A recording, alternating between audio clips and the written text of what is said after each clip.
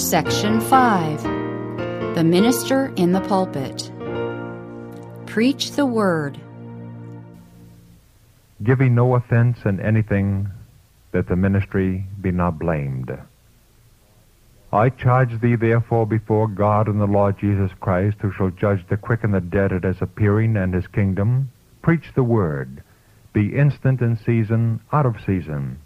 Reprove, rebuke, exhort with all longsuffering and doctrine. 2 Timothy chapter 4, verses 1 and 2.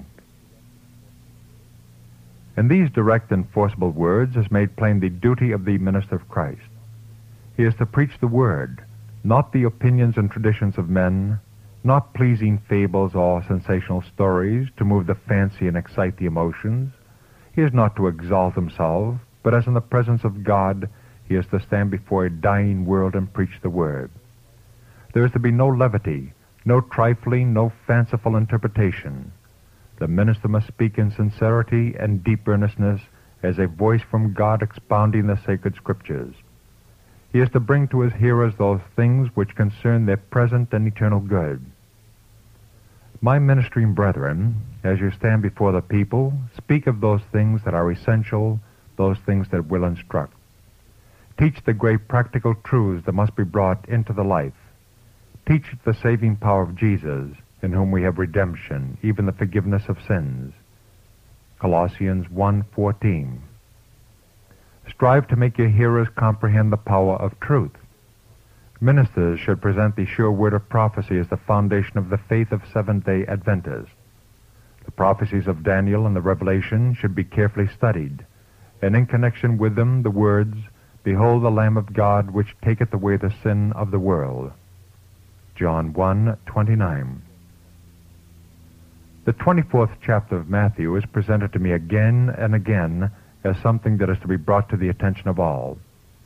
We are today living in the time when the predictions of this chapter are fulfilling. Let our ministers and teachers explain these prophecies to those whom they instruct. Let them leave out of their discourses matters of minor consequences and present the truths that will decide the destiny of souls. The time in which we are living calls for constant vigilance, and God's ministers are to present the light on the Sabbath question. They should warn the inhabitants of the world that Christ is soon to come with power and great glory. The last message of warning to the world is to lead men to see the importance that God attaches to his law. So plainly is the truth to be presented that no transgressor, hearing it, shall be excusable in failing to discern the importance of obedience to God's commands. I am instructed to say, gather from the Scriptures the proofs that God has sanctified the seventh day, and let these proofs be read before the congregation. Let those who have not heard the truth be shown that all who turn aside from the plain, "Thus saith the Lord," must suffer the result of their course.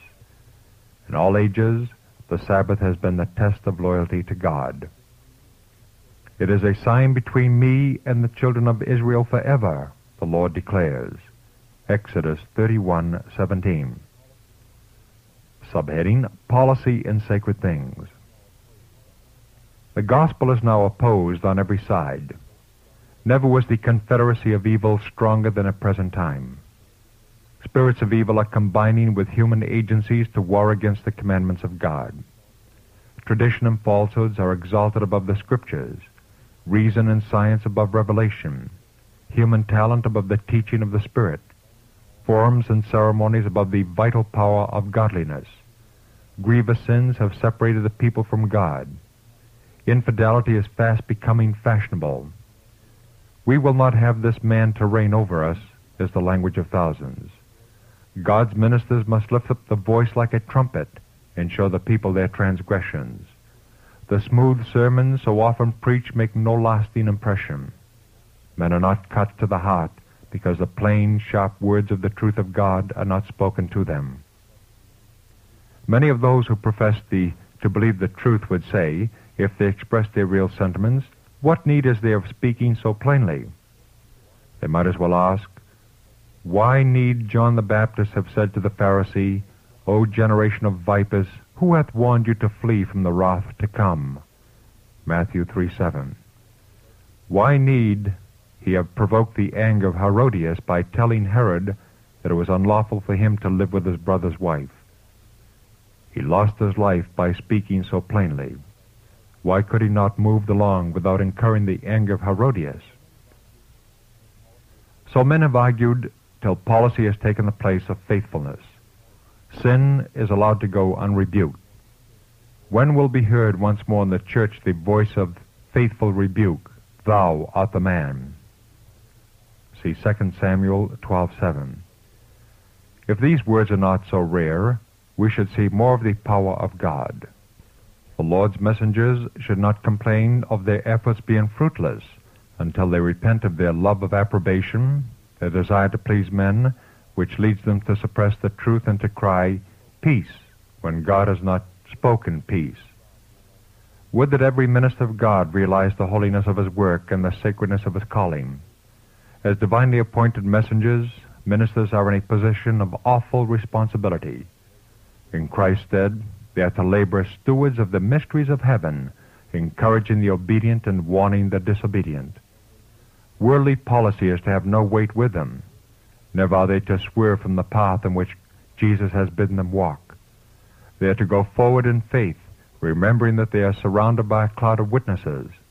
They are not to speak their own words, but the words that one greater than the potentates of earth has bidden them speak. The message is to be, "Thus saith the Lord."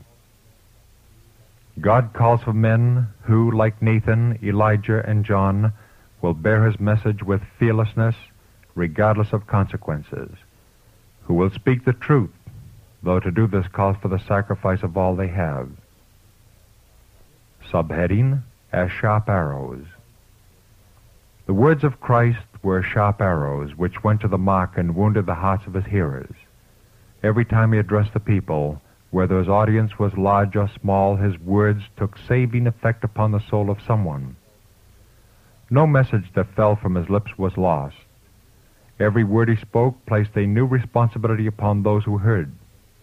And today, the ministers who in sincerity are giving the last message of mercy to the world, relying on God for strength, need not fear that their efforts will be in vain.